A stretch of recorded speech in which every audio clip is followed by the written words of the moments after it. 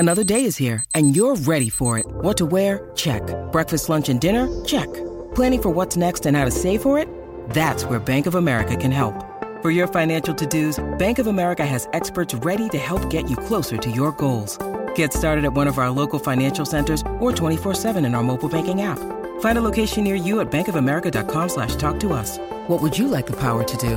Mobile banking requires downloading the app and is only available for select devices. Message and data rates may apply. Bank of America N.A., member FDIC. Great form by you hitting play on this podcast. Now, check out Same Racer, the brand new racing app for same race multi-tips. Same Racer. Download from the App Store and Google Play. Powered by Bluebet. Gamble responsibly. Call 1-800-858-858.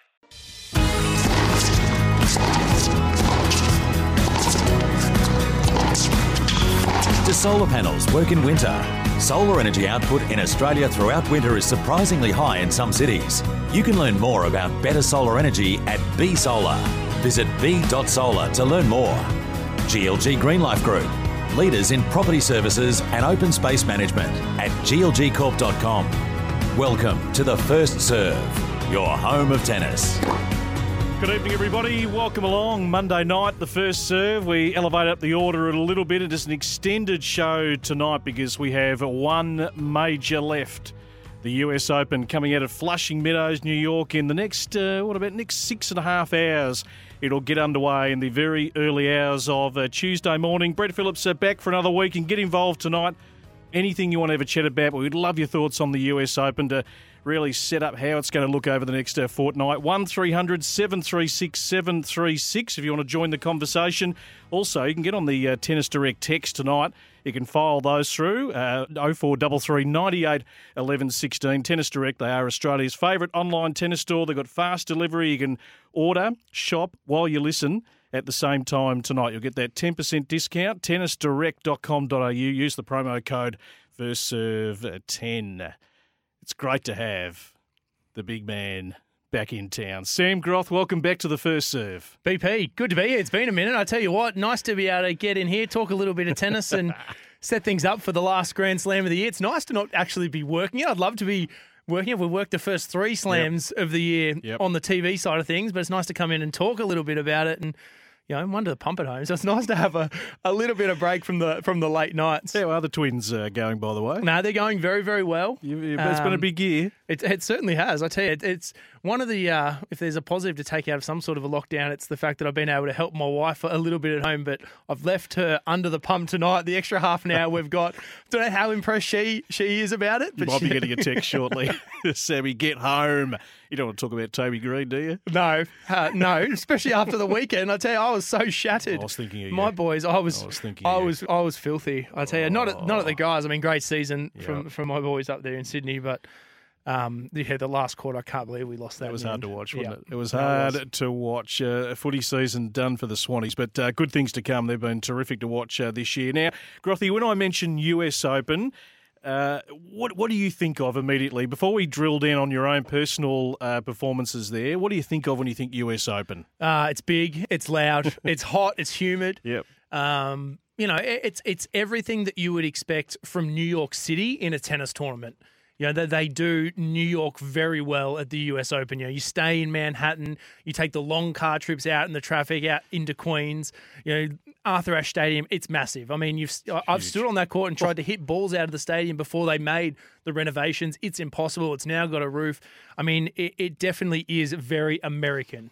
It is. And, when you watched it on TV for so many years, you would think those people sitting in the bleachers on Arthur Ashe, what sort of view is that? And when I went there for the first time, I went through a little secret corridor up to the top. It's where the security guards stand. They let you just sort of stand, and I hovered there for an hour, just looking right over the top of the court. It was fantastic to watch tennis from that elevation because you see all the angles, you just see it from a great vantage point. You need good eyesight, though. You do, and then you got the skyline of New York City. You can see there through the gap while the roof's now been put on, and it's something else. I mean, it's never quiet, is it? I mean, the corporates are down sort of on level 2, and a lot of them have got their back turning to the tennis, and they're having a great day out, and the chair umpire works overtime at the US Open. It was the big adjustment, wasn't it, when they first put the roof on? Because you never, ever, ever get Arthur Ashe Stadium quiet. There's always that low murmur of noise, and it was something that the players had to get used to the first year they actually put the roof on that court. All right, I'm going to go back. Let's test your knowledge. So, main draw 2014-2015. Yep. It was the first match you played 2-14. Ramos. I remember I cramped 2 sets to love up, and then I swung for the hills, got a breaker serve and got through him. 6-3, 7-6, 6-3. Yep. And then Roger. The date with Roger Federer. So what we're going to do here, because this is not great for radio, but we're going to take you back inside Arthur Ashe Stadium. So it's a big point going on here. And you went down in the end 4-4-4. So it was. I thought I was a chance of losing love. I was that tight. It was a good performance, and there was a great point that you both played. And then Roger came up with a lob, which we can take you inside. Let's just feed this in DMG underneath us here. So here we go. Rally unfolding on Arthur Ashe, and the crowd love Roger, don't they? Oh, they certainly do. And I remember he got into the net. I was behind. Here we go. It's building. And then Roger gets his crowd into a frenzy. Grothy's going toe-to-toe. He's stretching into the quarters. And then Roger comes up with a big lob. And the crowd says, wow. And there's a bit of commentary to come towards the end here. Is it a smile or is it just kind of, I'm pleased. That was in reference to Severin Luthi, the coach of As Jimmy Connors Roger. once said, give them what they paid for. I tell you, he was too. I mean, it was electric. Friday night, New York City. I remember Will Ferrell was sitting in the stands as well, and my whole team at that stage, everyone for some reason ended up wearing black and all had their beards, and they were calling my coach and the group that was there with me, they were calling them the Legion of Doom. So they really got behind me that night in New York. It was nice. It would have been nice to get a few more games on the board. What do you remember? We have actually discussed this before on air, but for those that haven't ever heard us talk about it, so you're playing Roger, you must be thinking in the lead up, wow, I'm playing one of the greatest of all time and one of the biggest stadium, the biggest capacity stadium in tennis, the build-up. Yeah, I mean, for me, it was a really good summer through that Wimbledon period. I got myself into the top 100 for the first time, so I got automatic entry into the US Open for the very first time into the main draw, and then you win your first round, great, and you find out you're playing Roger and it's night match on Friday night, and it's what you want to play. Yep. You walk out onto the court and a nothing question from Brad Gilbert in the tunnel, which they just do it for TV for ESPN over there, and there's no point to it. And I remember just walking out and I was so nervous, and my coach said to me, didn't look too nervous, and I won the toss and ran back and I went to feed the first ball of the warm up, and it went past Roger at shoulder height and hit the back wall, and everyone sort of just looked around, but. It's where you want to be, and it was my first experience, really, of one of those huge centre courts. So the following year you returned, 2-15, first round? Dolgopolov. Yep. And what happened? He had to...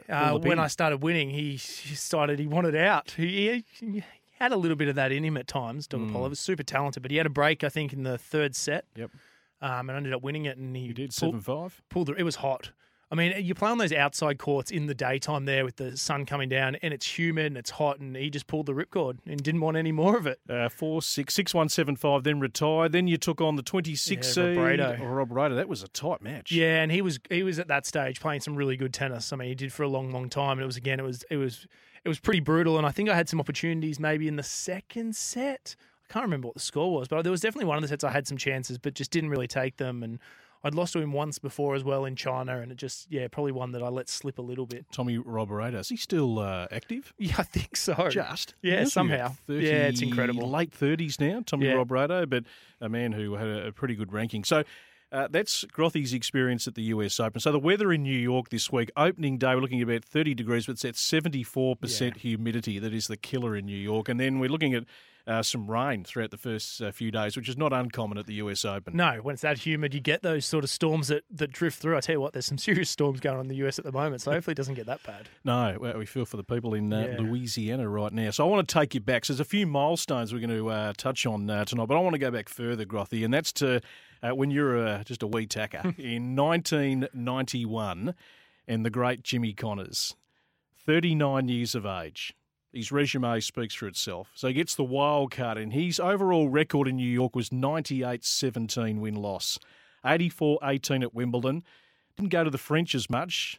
53 times 40, 13. He only came and played 12 matches in Australia, which is phenomenal for a guy. It's ridiculous, isn't it? The way when you look back and you see that guys never used to come out here or, they'd skip a tournament. It's unheard of. It's incredible. And the timing didn't always quite work for the Americans too. We're going back to the Kooyong days. But I've never seen a crowd whipped into a frenzy like this for Jimmy Connors. So fourth round, he gets through to the fourth round, plays Aaron Crickstein, 1 in 5. Now, they had a pretty tight relationship and then had a big falling out, and I don't think they've spoken. No, they haven't. On the back of it, there's a few docos, I think. Maybe one of those 30 for 30 sort of style ones. I've seen a few things on this, and it didn't go down.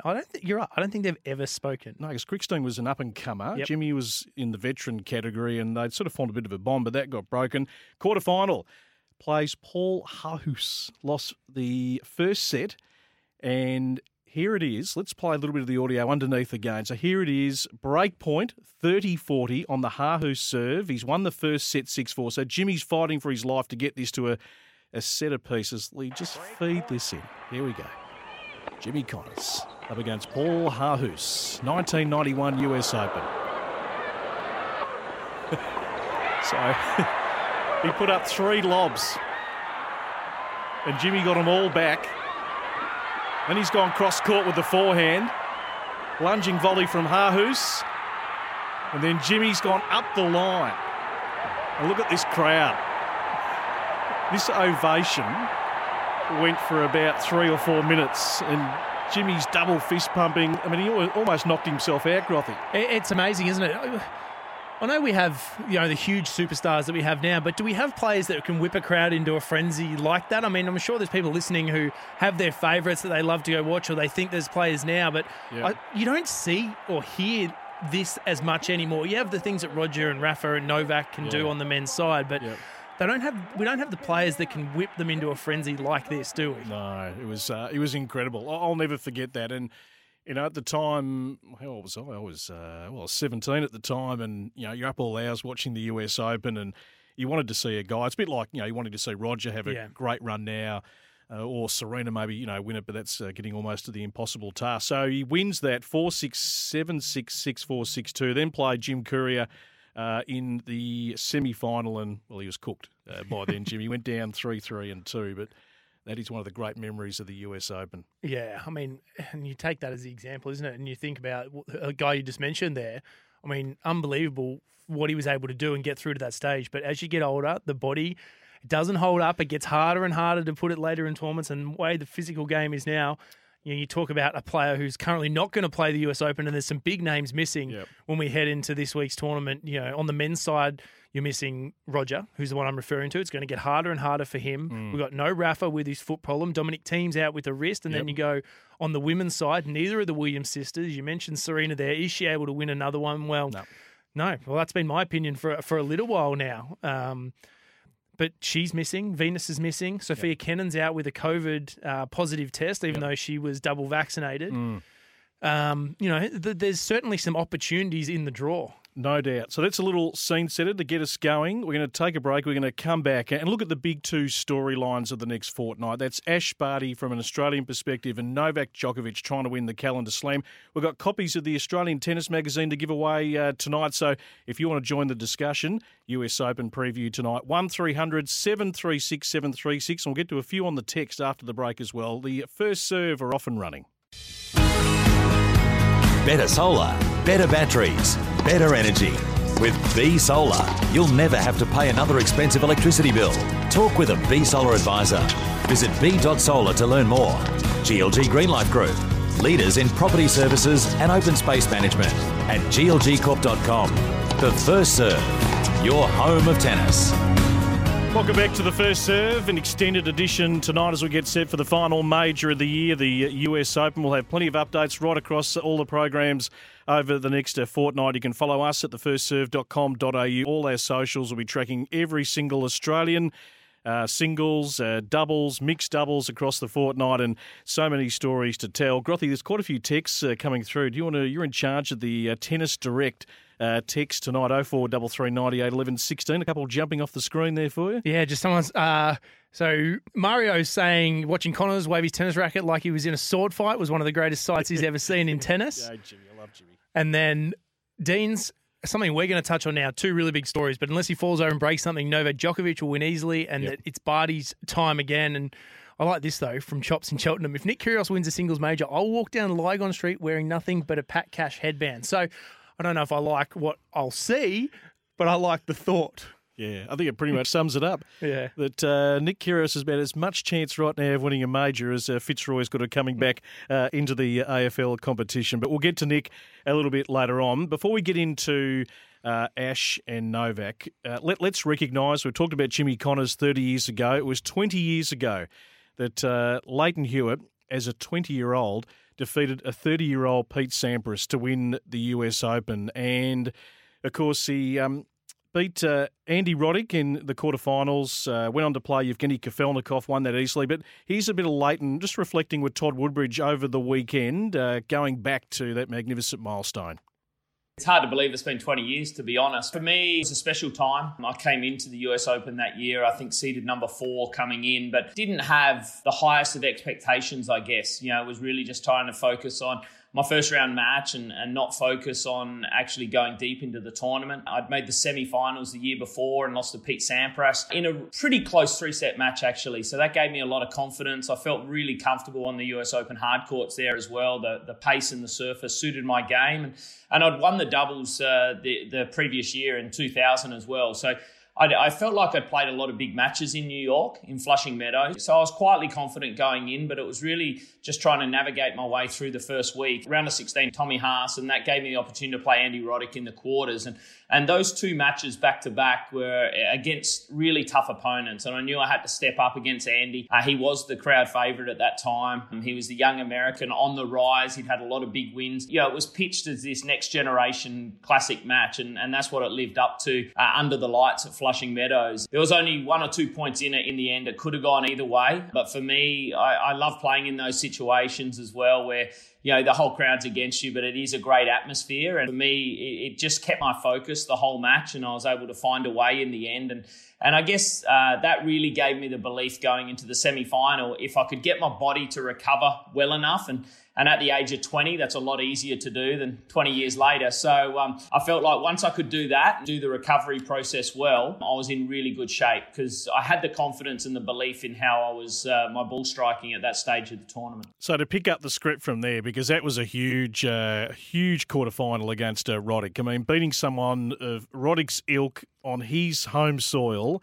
with a pro-American crowd behind him, it was brilliant. And then he goes on to beat Kafelnikov 1-2-1, and then beats the great Pete Sampras 7-6, 6-1, 6-1. So he recovered beautifully in the tennis down the straight to win the major at 20 years of age, Grothy. Well, and I think it was against Sampras, and I've had the chance to speak to Leighton about this over time, but he just knew where Sampras was going to serve. People couldn't pick Pete's serve, but Leighton just had it on a string. He was returning unbelievably well and absolutely picked him apart that day. And to do it in that sort of fashion, again, in front of a pro-American crowd, I mean, unbelievable. It was phenomenal. So 20 years since Leighton Hewitt, how time has gone fairly quickly. And it's been a decade since Sam Stosur won the US Open, and she will play this time her 68th career Grand Slam main draw, which is the most of any Australian in the history of tennis, which is quite phenomenal. That stat I wasn't totally aware of, but the longevity of Sam Stosur. She beat Serena Williams. I mean, that is something else. It was the 10th anniversary of 9/11. It was a pro-American crowd. Serena was at her absolute peak at the time, and Sam reflecting with Todd across the weekend. I can't believe it's 10 years ago. Some memories are like they happened yesterday, and some I wish I could go back and actually experience it again because things just happen very quickly in moments like that. But it's always exciting to be back in New York City. And, you know, there were so many elements to that week that were good, challenging, bunch of different adverse things happened. But mostly, obviously, just playing good tennis shines through more than anything. Huge match for me. It was only my second Grand Slam final compared to what Serena had been in. But for some reason, I've obviously felt very composed. I felt like I was had a very good chance of winning. I'd played Serena in the final of Toronto just a couple of weeks before, and she beat me there. I think it was 4-4, but was very clear on what I wanted to do. Dave and I had a very clear game plan on what to obviously keep doing and a couple of things to change. And I just went out there and I was feeling good and absolutely fully believed that I could win that match. The first match point I had a bit of a longer rally. I just remember my legs were like shaking. It felt like jelly. I actually don't even know how I got to the balls, and then saved one with a smash. And then I just remember that the one that I ended up winning it on, once I knew that I was going to get a second serve to return, knew where her serve was going to go, and I just said, I am hitting another off forehand. And it wasn't the only off forehand return winner I hit for the match. So I'd been hitting it kind of all day, and there was absolutely no doubt in my mind that that's what I was going to hit on that shot. She absolutely creamed that forehand. Grothy. I mean, that off forehand, it's a beautiful shot to watch. And as she said, it's not like the first time she'd executed it in that match. But just the finish that way against somewhat of Serena's ilk, who'd had her sort of run-ins with it was a lot, wasn't it? The umpires during that match.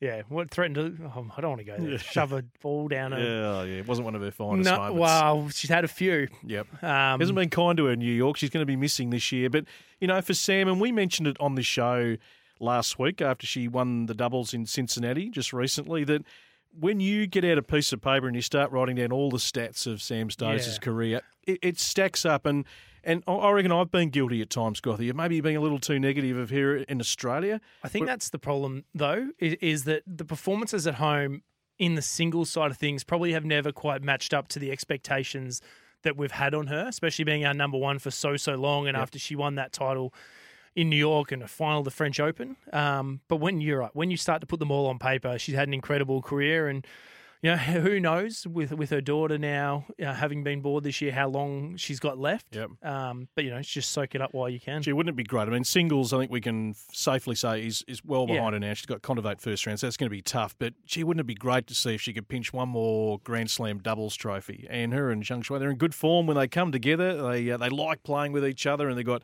really good synergy out there, and who knows? Yeah, I mean, why not? Why not for Sam? Why not?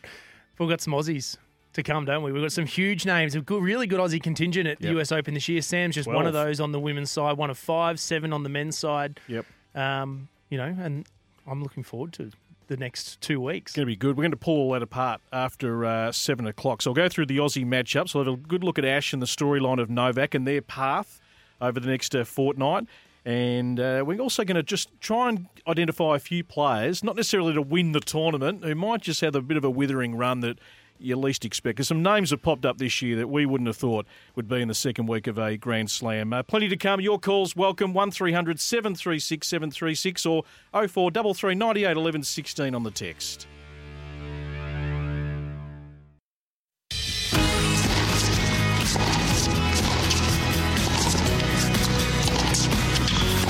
Solar panels work in winter. Solar energy output in Australia throughout winter is surprisingly high in some cities. You can learn more about better solar energy at B Solar. Visit b.solar to learn more. GLG Greenlife Group, leaders in property services and open space management at glgcorp.com. Welcome to the First Serve, your home of tennis.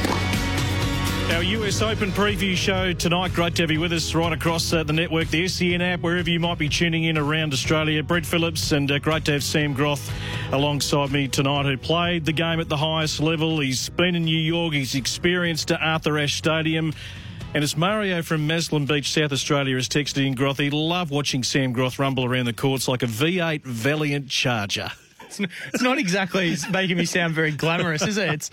It's a bit of how I was, though, wasn't it? Well, hopefully it's full of power and some good highlights on YouTube. Yeah, there's some good highlights. A few good racket breaks out there too. I still have nightmares over the 1984 US Open semi-final, Cash v Lendl. I'm gonna have to go back and think about that. I mean, they had a rivalry. They had some big matches. Ivan Lendl, fascinating career. I'm nervous about Barty's first match. It's a danger match from Christian. So, perfect little segue, Grothy, and looking at the two big storylines for me over the next fortnight. Ash Barty, the world number one, trying to win 3 of the 4 majors. She's had an incredible year, her and her team. And then we'll talk about Novak Djokovic. But just before we get into Barty, and have a look at her path. Let's hear from Ash speaking. Of course, Media Day, all the players step up and give us their inner thoughts ahead of a Grand Slam. Here's Ash Barty.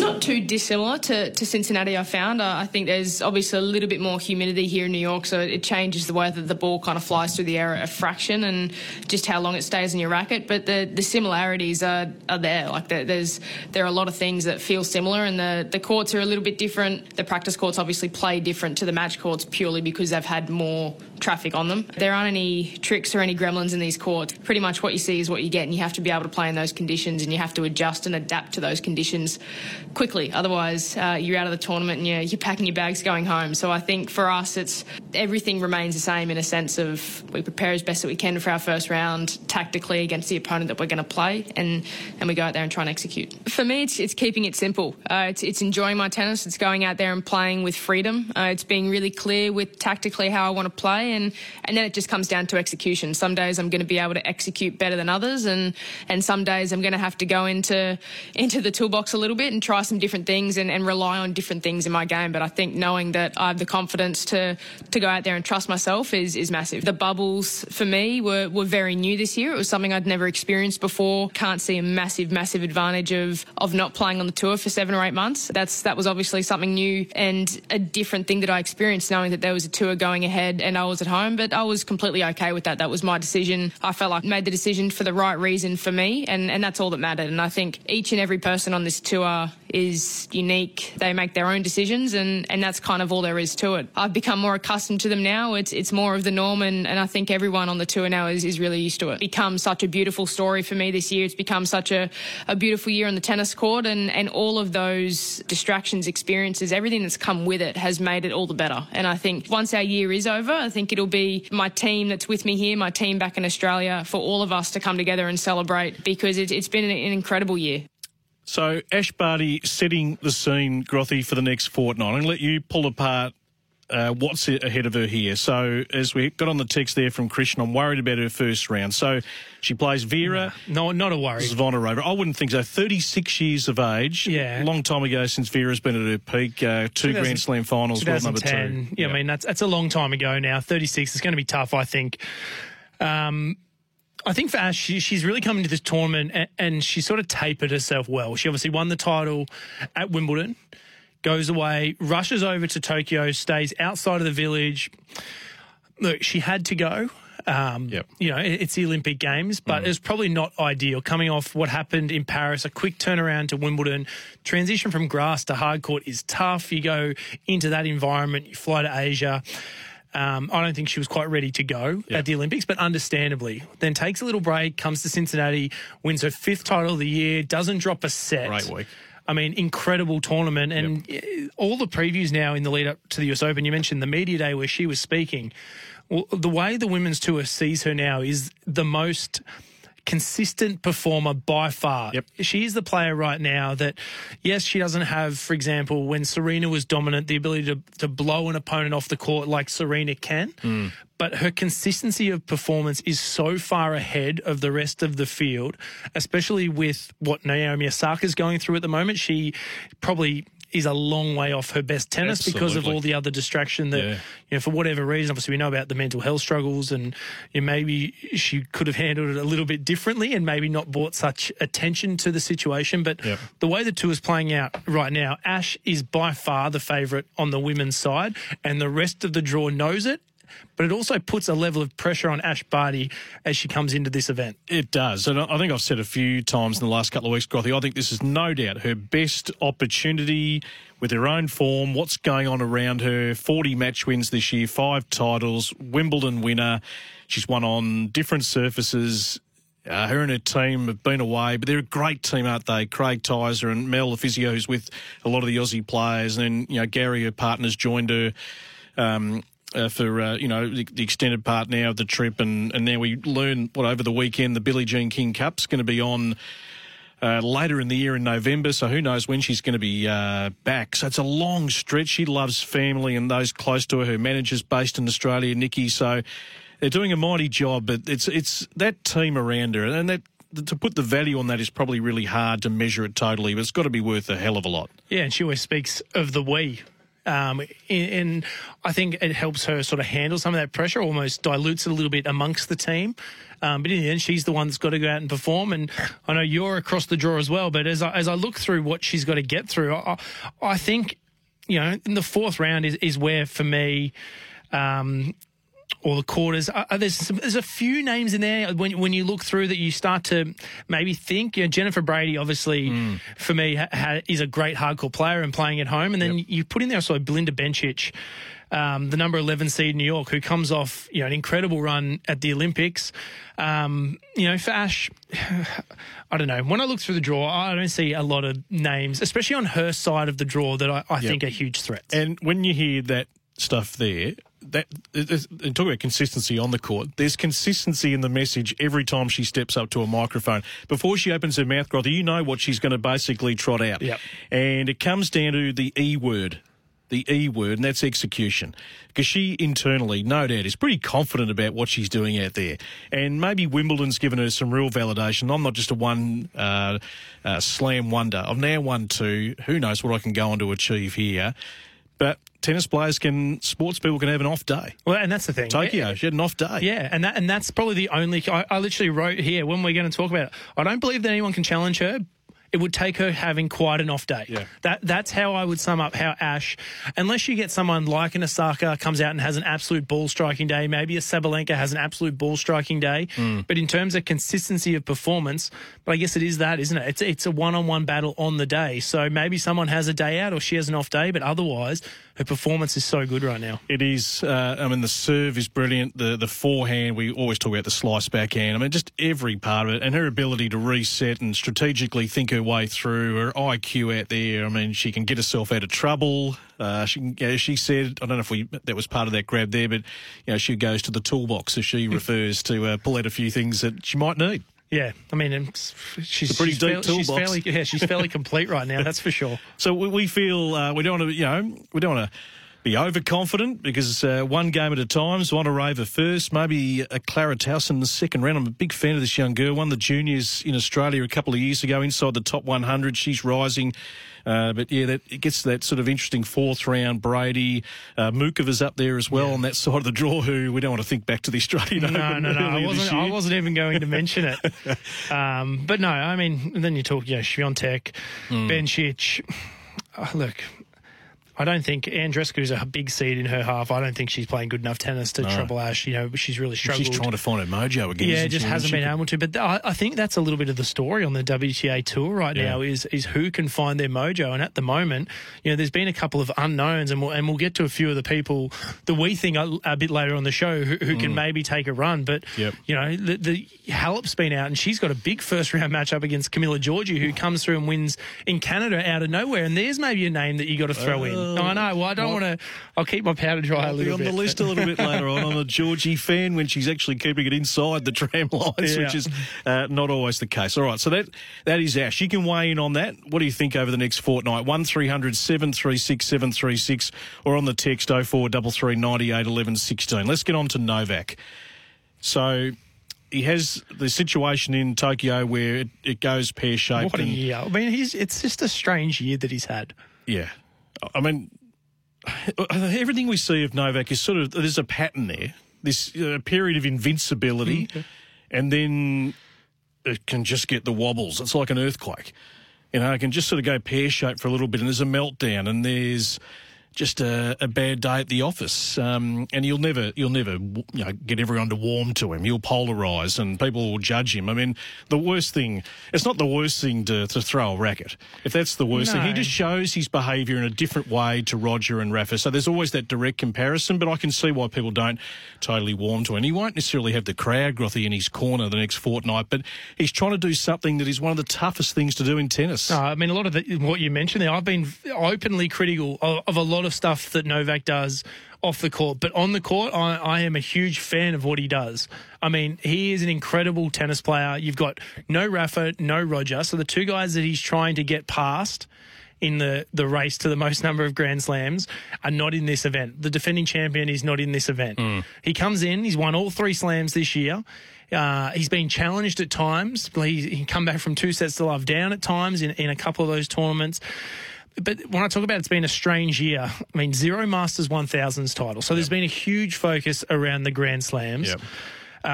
Goes to the Olympics after Wimbledon, and for me it was quite a disappointment for me from Novak. He didn't play well in singles, bowed out, loses the bronze medal playoff in singles, and then I thought he did his brand and image a huge disservice by not taking the court in the bronze medal match in the mixed. Absolutely. It obviously worked out well for John Peers and Ash Barty, who take away a bronze medal, but I think that's a terrible look from a guy who is going to go down as a man who holds the most Grand Slams. He's going to break this record. There is no doubt about it in my mind. He's going to, at some point, if it's not the US Open, which I believe it will be, he's going to move to 21 and beyond. But he did himself a real disservice by not finishing the Olympics because... Now, look, I don't know the circumstances, but what seemed like a temper tantrum by not playing the mixed doubles. Well, it's funny, his team had said don't play all, and he played everything. Yeah. And then you feel for young Nina Stojanovic, who, a bit like Monica Poy going back to Rio, who might have had her one big moment. She's never going to set the tour alight and win a Grand Slam or any big significant events, and here she's got a chance to win something in her life. Yeah, no. So that for me. And then... So you come into this event and you think, well, who can beat Novak over 5 sets? Now, you look back to last year at the US Open, no one had to beat him. He had a meltdown. And I think at the moment, there's players who are in form. I think you think of a Medvedev. I don't believe that he can beat Novak over 5 sets in New York. I don't, even though he won the Canadian Open, the Masters 1000 event. Yep. I think personally Zverev is probably the best chance just because of the weapons that he has in his game. If he serves on and he sorted that out and he seems to be finding good form. He's doing a good job to block out a lot of stuff going on off court. It's rubbish, but it shouldn't. Look, if the stuff is true, it needs to be dealt with, but it just seems to rear its head right when Alexander gets on a little bit of a run. But it's all sort of corresponded the last 12 months when he's played some great tennis. It seems like he's been able to sort of, okay, I'm dealing with that, but it hasn't really derailed his tennis. I probably phrase that. I think that if that stuff emerges and it ends up being true, then it should be dealt with in the appropriate way. But I think at the moment it's a little bit of a witch hunt for me, the way it's being presented in the media. And I mean, people can go and do their own research on that and make their own judgments. But I think for Zverev, you're right. He's the biggest threat. I think he's handling things well. He wins in Cincinnati. He wins the gold medal at the Olympic Games. So that could be the semi-final matchup potentially. Yeah. So round one, he's playing the man with 4 names. We're going to shorten. We actually got him to pronounce his own name on the show. I think it was a couple of weeks ago. Holger Rune. Yeah. It's Holger Vitas Rotzko Rune. He's been the world #1 junior this year. He's qualified. He's the best 18-year-old behind Alcaraz. We know the young Spaniard inside the top 100. He's playing great tennis. That's a huge stage for him to go on Arthur Ashe. Then likely a Struff. And then you've got maybe a Nishikori or a Goffin. That could go either way. Karatsev potentially if he has another run. Berrettini, Zverev, and then it's whether it's a Medvedev Tsitsipas on the other side of the draw. Yeah, I mean...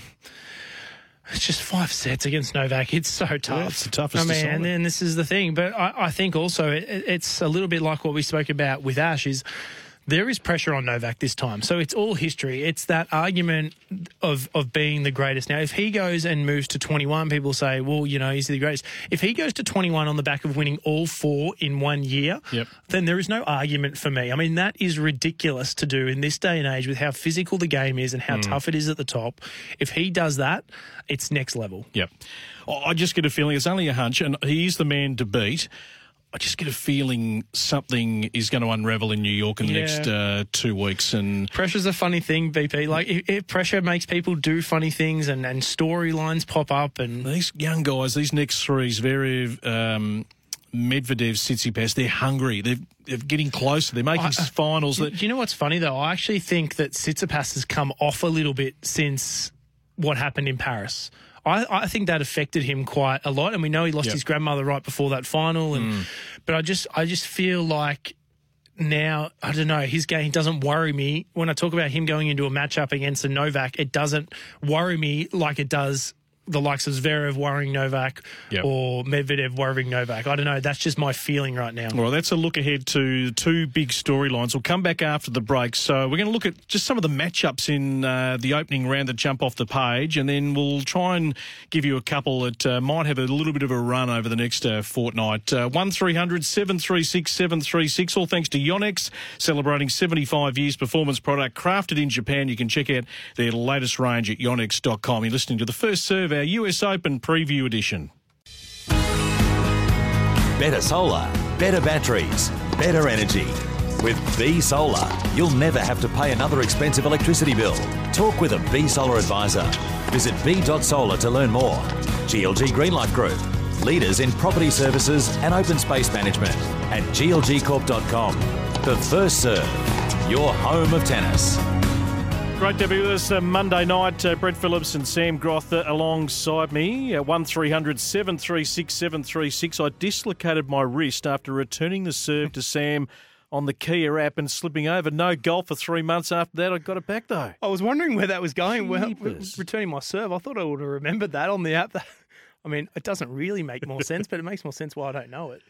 Hey, Sam, Ivo Karlovic is qualified at the age of 42. We're actually going to talk about Ivo, and there's a great article going up on our website tonight at thefirstserve.com.au talking about the doctor, the final instalment of Ivo Karlovic. Now, you are the ripe old age of 33. Come on, Grothy. I mean, you could have kept going. Nah, I was done. Mentally done. Maybe my body might have held up, but I mean, Ivo, he's one of the guys I had in a match to watch out for in the opening round because he's not the sort of guy you want to see on the other side of the net with the ball jumping around in New York, that's for sure. 42, he's got through quality. So the question was, how did you go about facing your serve when you played him in 2014 at Delray Beach and Newport? Not very well. I couldn't return bad serves. How was I going to go against Ivo? What do you reckon? Ivo and Andrei Rublev. Yeah, I mean, it's a tough one. For Rublev, he wouldn't want to see. He's the sort of guy, just because of the serve that he has, he can take matches out of your hands. He's going to go through patches where, this is Andrei Rublev, where he doesn't touch the ball at times and he's just got to stay engaged. And we know he can get a little punchy, Rublev, at times. And I think for him, with the summer he's had, the expectations starting to grow and grow and grow. But I think he'll win, but it's definitely one of those matchups that you don't really want to be a part of. No, let's run through a few. So I'm going to let you go first because we've had a little task over the weekend. Just the ones that when you're scanning through, what jumps off the page, and we'll see how close we match up here. I'm going to leave the Aussies because we're going to touch on them in a little bit, but the one for me was Rublev Karlovic, and then, of course, I think the big one on the men's side in the opening round is Andy Murray versus Stefanos Tsitsipas for me. I just, right before that ad break, questioned whether Tsitsipas had the tools to beat Novak at the moment and to be a real threat. I think he's going to be too good for Andy, but I think it's great to see Andy Murray back out playing again. Yeah, no doubt. He's probably hanging by a thread, Andy, but he is a warrior. Yeah, it's going to take a lot to get him off the tour. He still wants to play the game. He loves the game. What else you got, Rothy? No, not too much, to be honest. That's the only match. Well, I think a few of the Aussies were the ones that for me, that were jumping out, but I don't want to go into too much detail with them. I think Casper Ruud against Joe Wilfried Tsonga, it could be Tsonga's last ever US Open appearance. I mean, he's been around for a long, long time, and Casper's presented himself this year as someone who's been a real breakout, especially through the clay court swing. I think his transition onto faster courts has got to get a little better. I think there's an All-American matchup between Isner and Nakashima. I had that written down. Yeah, I think it's... I like Big Brandon. He's been good form. He has, but, I think John, again, another big server who plays really well in these sort of conditions. But if Nakashima wins, it almost becomes a little bit of a passing the torch moment in US tennis because John's been that number one stalwart for them for so long. He has. I also had Norrie Alcaraz. Now, Cam Norrie's had a great year. He has. And Alcaraz is just rising thick and fast. I mean, he's well developed for his age and he's strong and powerful. That is an interesting matchup for me. We touched on Rublev Karlovic. Korda Basilashvili. Yeah. It's a big hitting match. The Georgian can be anything, can't he? He can be erratic, he can be on, and Seb Korda's had a terrific year. I mean, who honestly knows what's going to happen there? Because Basilashvili could hit the court or he could hit, the other court. Yeah. It's just... And I think Korda's really started to present himself, especially the run we saw at Wimbledon, as someone over 5 sets who can put some really good tennis together. Yep. Karakhashinov against Lloyd Harris. Had that one. Khachanov, I think, for me, is a dangerous one. Comes off a silver medal at the Olympics. Didn't really play well through the US hardcourt swing. Lloyd Harris beats Rafa in Washington. We find out that Rafa's foot's not great. So, how much you take out of that, I think, post that match. But it's two guys, again, who play a very, very similar game style that they both could potentially go on a little bit of a run. And I thought, and he's past his best, but Sam Querrey, is he still capable of having a day out? We saw it against Novak at Wimbledon a few years ago. So we talk about the accomplishments of Zverev and where he's placed right now. Yeah. So he's getting to the business end of slams. Querrey in the first round. It would have to be a huge day out for me. I mean, the serve and the forehand, I don't think he moves quite as well anymore to find the forehand in dangerous enough places. Anything's possible, but I think Zverev, I really think that he started to solidify himself and where his game's at now for sure. All right, let's jump across to the women, Grothy, and some ones that sort of jump off the page first round. There's a couple of really big ones on the women's side. So for me, Angelique Kerber against Yastremska. So Yastremska, drug ban, has all that time away from tour. Kerber has almost reinvented herself throughout the summer. The only person she's lost to is Ash Barty. So if you're talking about someone who's in pretty good form, Angelique Kerber, for me, Yastremska's not winning too many fans out on the tour at the moment. I'll skip the next one because I'm going to come back to that.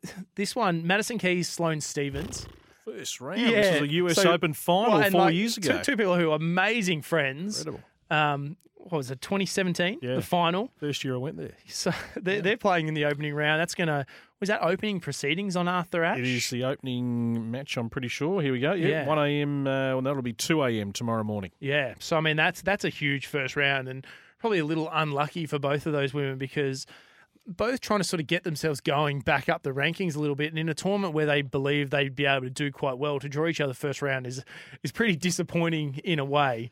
The last one for me that I wanted to keep an eye on was a woman we mentioned, a matchup we mentioned just before as well. Camilla Giorgi takes on Simona Halep. Now, I would never ever pick Camilla Giorgi to beat Simona Halep if this was things going along the regular path they would normally go on the tennis tour. But with Simona Halep having had extended periods away and injury troubles, and it's still sort of lingering around. I think it was a leg now last week. And then Camilla Giorgi going and winning the Canadian Open. I mean, this is a massive danger, upset brewing right now on the women's side of the draw. Have you ever had to interview Camilla? No. No, not the funnest task. She runs for the hills.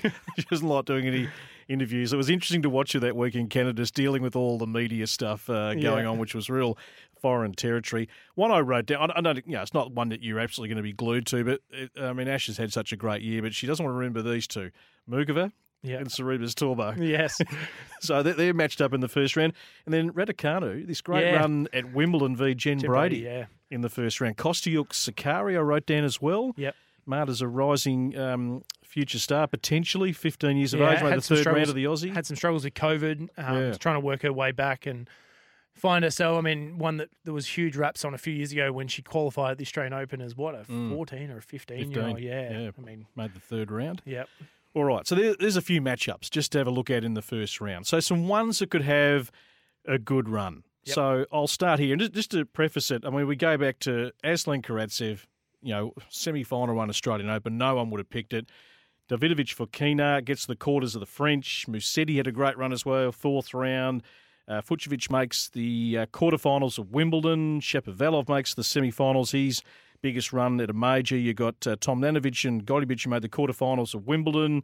Tamara Shidanchik, who made the semis of the French. Krejcikova made the final. Pavlyuchenkova made the final. We couldn't have picked that. Maria Sakkari making the semi-finals. We go back to the Australian Open where Mukova made the semi-finals. Jessica Pegula, who's gone on to have a pretty consistent year, made the quarterfinals, and Jen Brady made the finals. So these are players, when you're going in, forecasting predictions, you could not have picked them having a deep run. So I just wrote down some names, Grothy. On the men's side, Casper Ruud. Nah.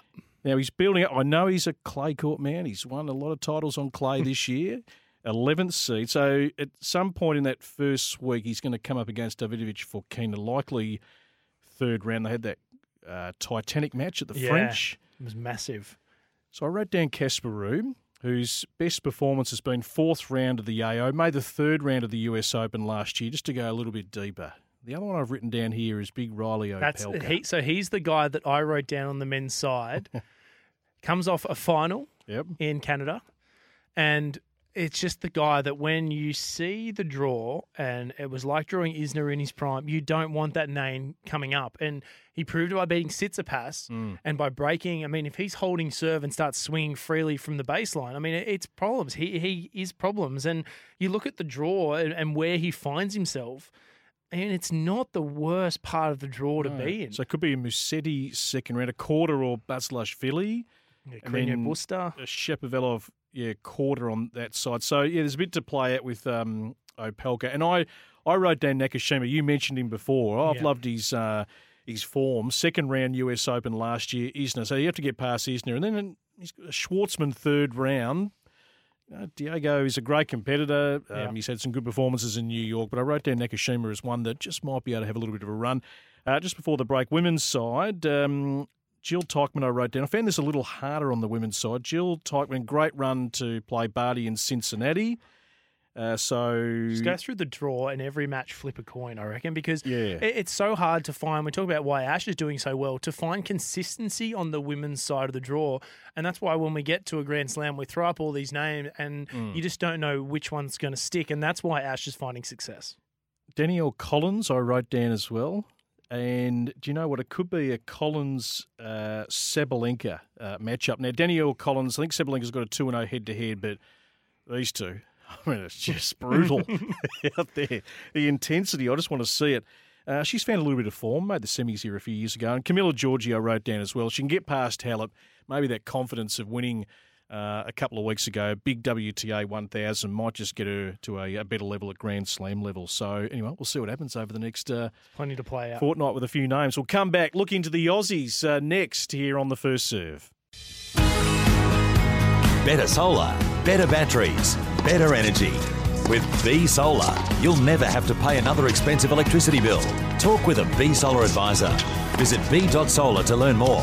GLG Greenlife Group, leaders in property services and open space management, and glgcorp.com. The First Serve, your home of tennis.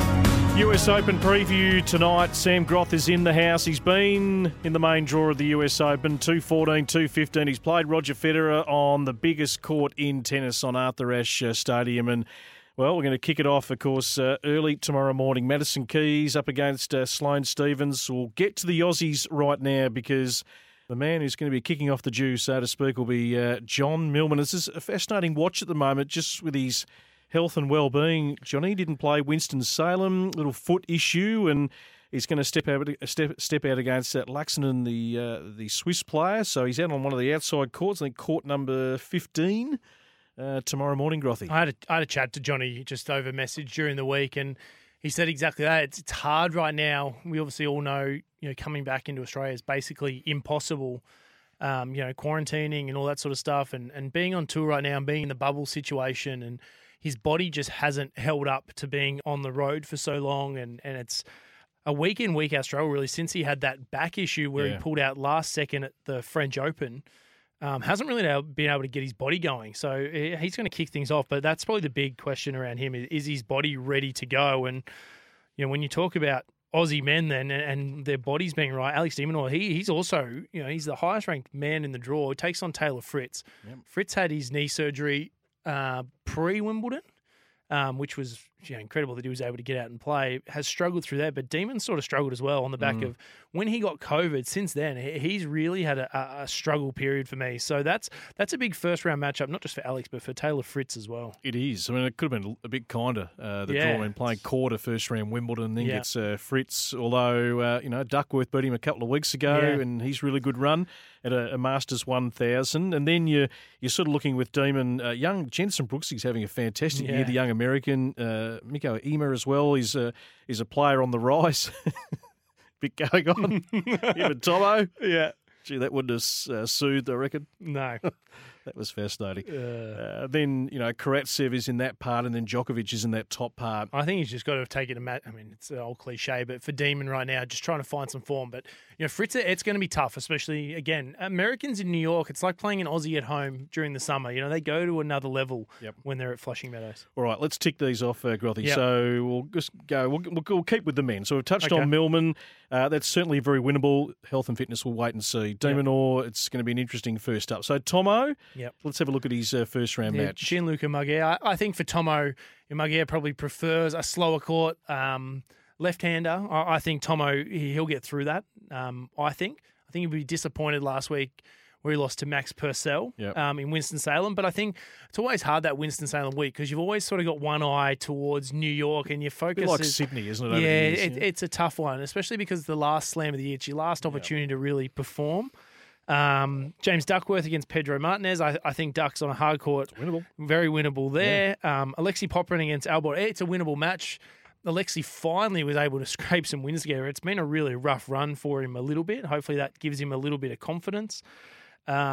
Max Purcell, the wild card, takes on Yannick Sinner. I think it's a possibility of an upset for me. I think Max is... Well, we wrote an article on the first 7-0. Jed Zetz, I think, is a chance of an upset on our website across the weekend. I mean, we're fans of what Max is doing at the moment. Yeah. Nathan Healy's done an amazing job with him. And I think people keep calling him a double specialist. He doesn't quite love that. And I think he's starting to really build some confidence. And it's taken a little bit of time. But I think he's starting to really believe with some of the wins that he's been having. And then obviously the big match that I think a lot of people will be paying attention to is how does Nick Kyrgios show up? We always know everyone watches him. All right. He's pulled out last week.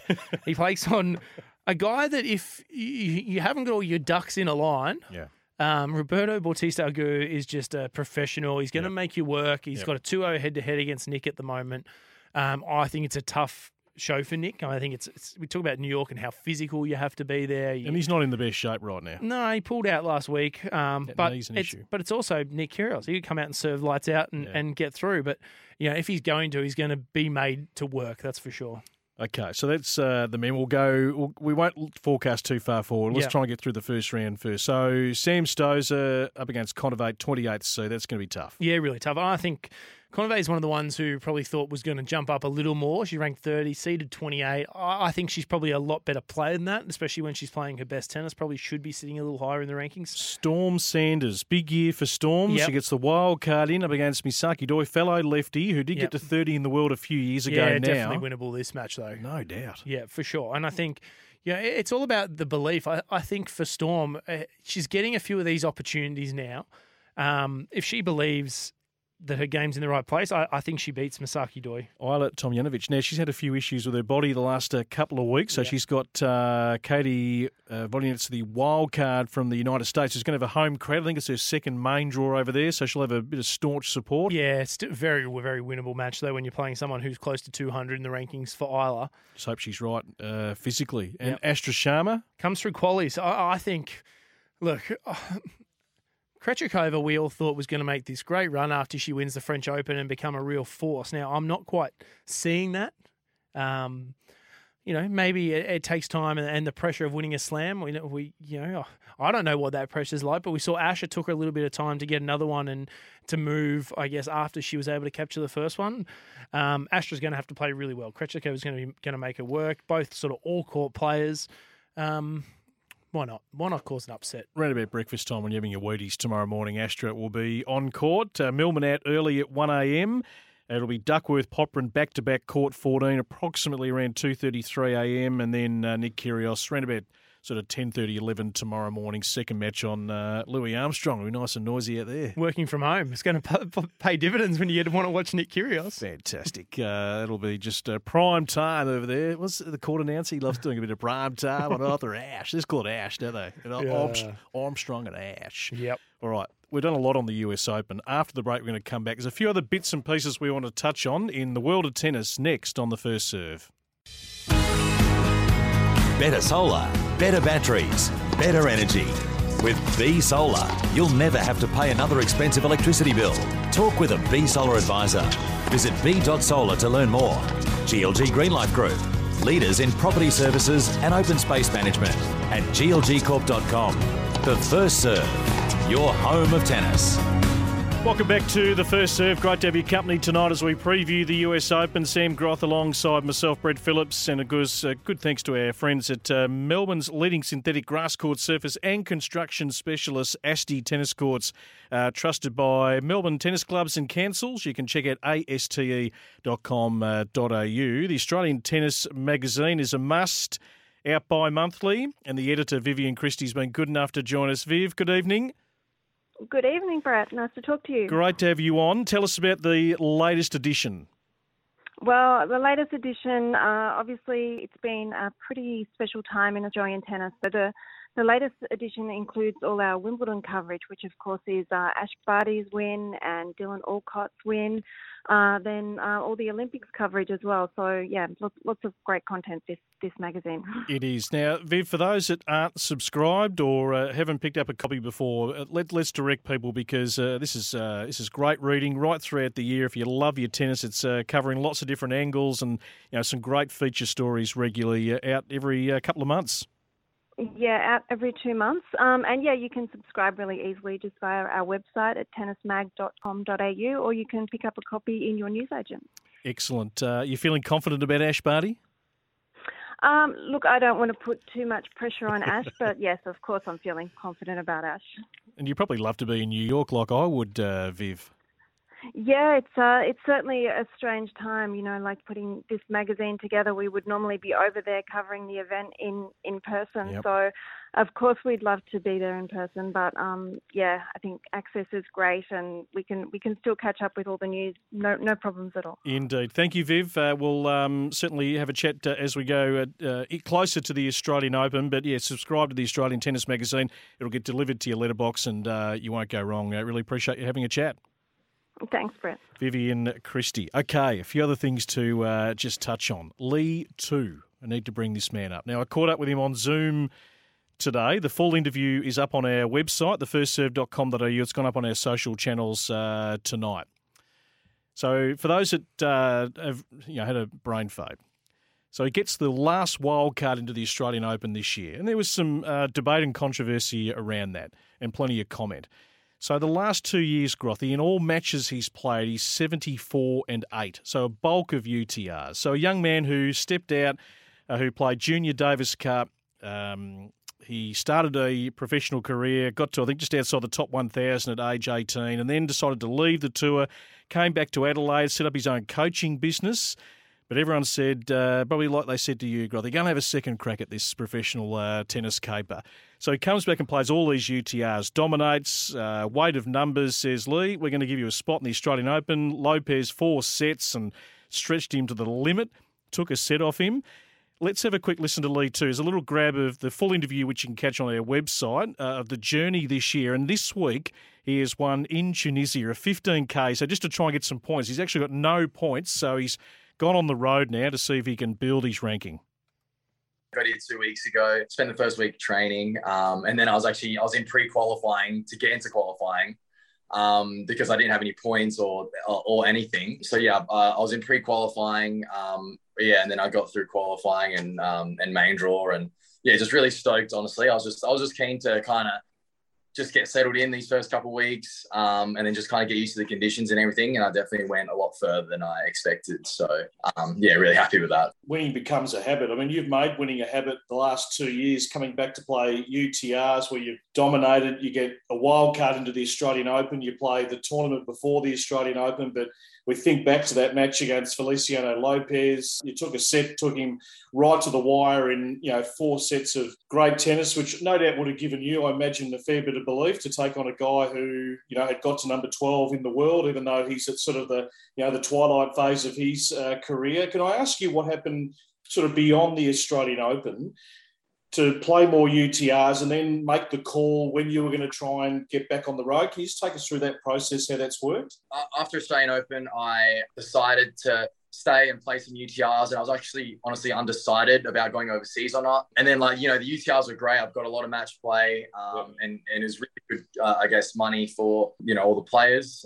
There was a few kind of health issues with my mum and stuff. So that was kind of holding me back from going a little bit as well. And then, I just had lots of discussions with my family and my coach. Decided to take the plunge and just thought that the best thing for my tennis would be just to go overseas and get that experience. Just decided to take the plunge and then head overseas. Obviously, it's been a great decision so far. So, I just thought that no matter what, like your results-wise or anything, that I just had to go overseas and just get some experience, like just traveling overseas, because playing ETRs is great. However, you kind of verse the same people, honestly. But it's good kind of, going overseas, you're playing different people and, it's all very exciting. So it was definitely time for me to go overseas. Okay, so that's Lee 2. The full interview is up on our website and our socials. You can have a listen to that. So it's an interesting journey just to track. I mean, everyone over the weekend, we've got a stack of feedback on our social media that this guy will kill it. He will rise to it's hard to predict where he'll get to, but it's an interesting one to follow. Yeah, I think it's a weird one for me listening to that, because obviously, great story coming back and you're very relatable for me, but you get the opportunity in the Australian Open, obviously comes with a level of pressure, and there was a lot of speculation around whether he should have received that. I think on the back of that, to decide and not to go play overseas, a lot of people will question why this guy got a wild card into the biggest event in the world and hasn't been prepared to go play overseas until August. Now, we're talking, 6 odd months, he decides to sit at home and keep playing smaller events. I mean, surely if you're getting wild cards into the world's biggest tournament, or one of the 4 biggest tournaments, you should be then on a plane very, very soon after. You've been basically funded by Tennis Australia through your wild card to go play the rest of the year. I mean, that's probably my question. I think it probably adds a lot of pressure to him now as he goes back out on tour. Yeah, it just depends which lens you look at it, but totally take that into account. As we come up to the end of our show, shout out to Heath Davidson and Dylan Alcott. So they'll be in the quad gold medal playoff match. They're playing singles as we speak, quarterfinals of their quad singles tonight. So we'll keep an eye on that. Keep an eye on our socials. Shout out for Olivia Gadecki. I mean, she's got David Taylor, who coached Sam Stosur a decade ago to win the US Open. I mean, she's 44 and 17 this year, won her first 25K in Spain. I mean, there's good discussion around her potential. What it gets to, Grothy, we don't know, but she's got a good coach in her corner. Yeah, and that certainly helps. Having the right people. We know Dave's taken a lot of women, in terms of Alicia Molik, Sam Stosur, Australian women, high up the rankings. I mean, great from Olivia. And Jeremy Beale, Tom Falcout, they've won 26 matches in succession, although Tom's taking off for the US now to go and try and play some challenges. We spoke to him about 8 or 9 weeks ago. This is the tough part down at the ITS. Jeremy Beale, because he's got no ranking, had to start all over again. He's pretty much sort of stuck there. He can't sort of go to that next level, but I love a good story of players rising, and it's a fair winning streak that we've just got to at least certainly acknowledge on this show. So that is just about us done. You can shop at Tennis Direct, tennisdirect.com.au. Use that promo code FIRSTSERVE10. You won't go wrong. Thank you, big man. Nicely see you next done. week. Home to the Twins. US Open starts tomorrow. It's Tyre Power's Big Footy Final Sale. To kick things off, you can get the power to buy 3 and get 1 free on selected Toyo passenger car and SUV tyres. Tyre Power's Big Footy Final Sale can't last.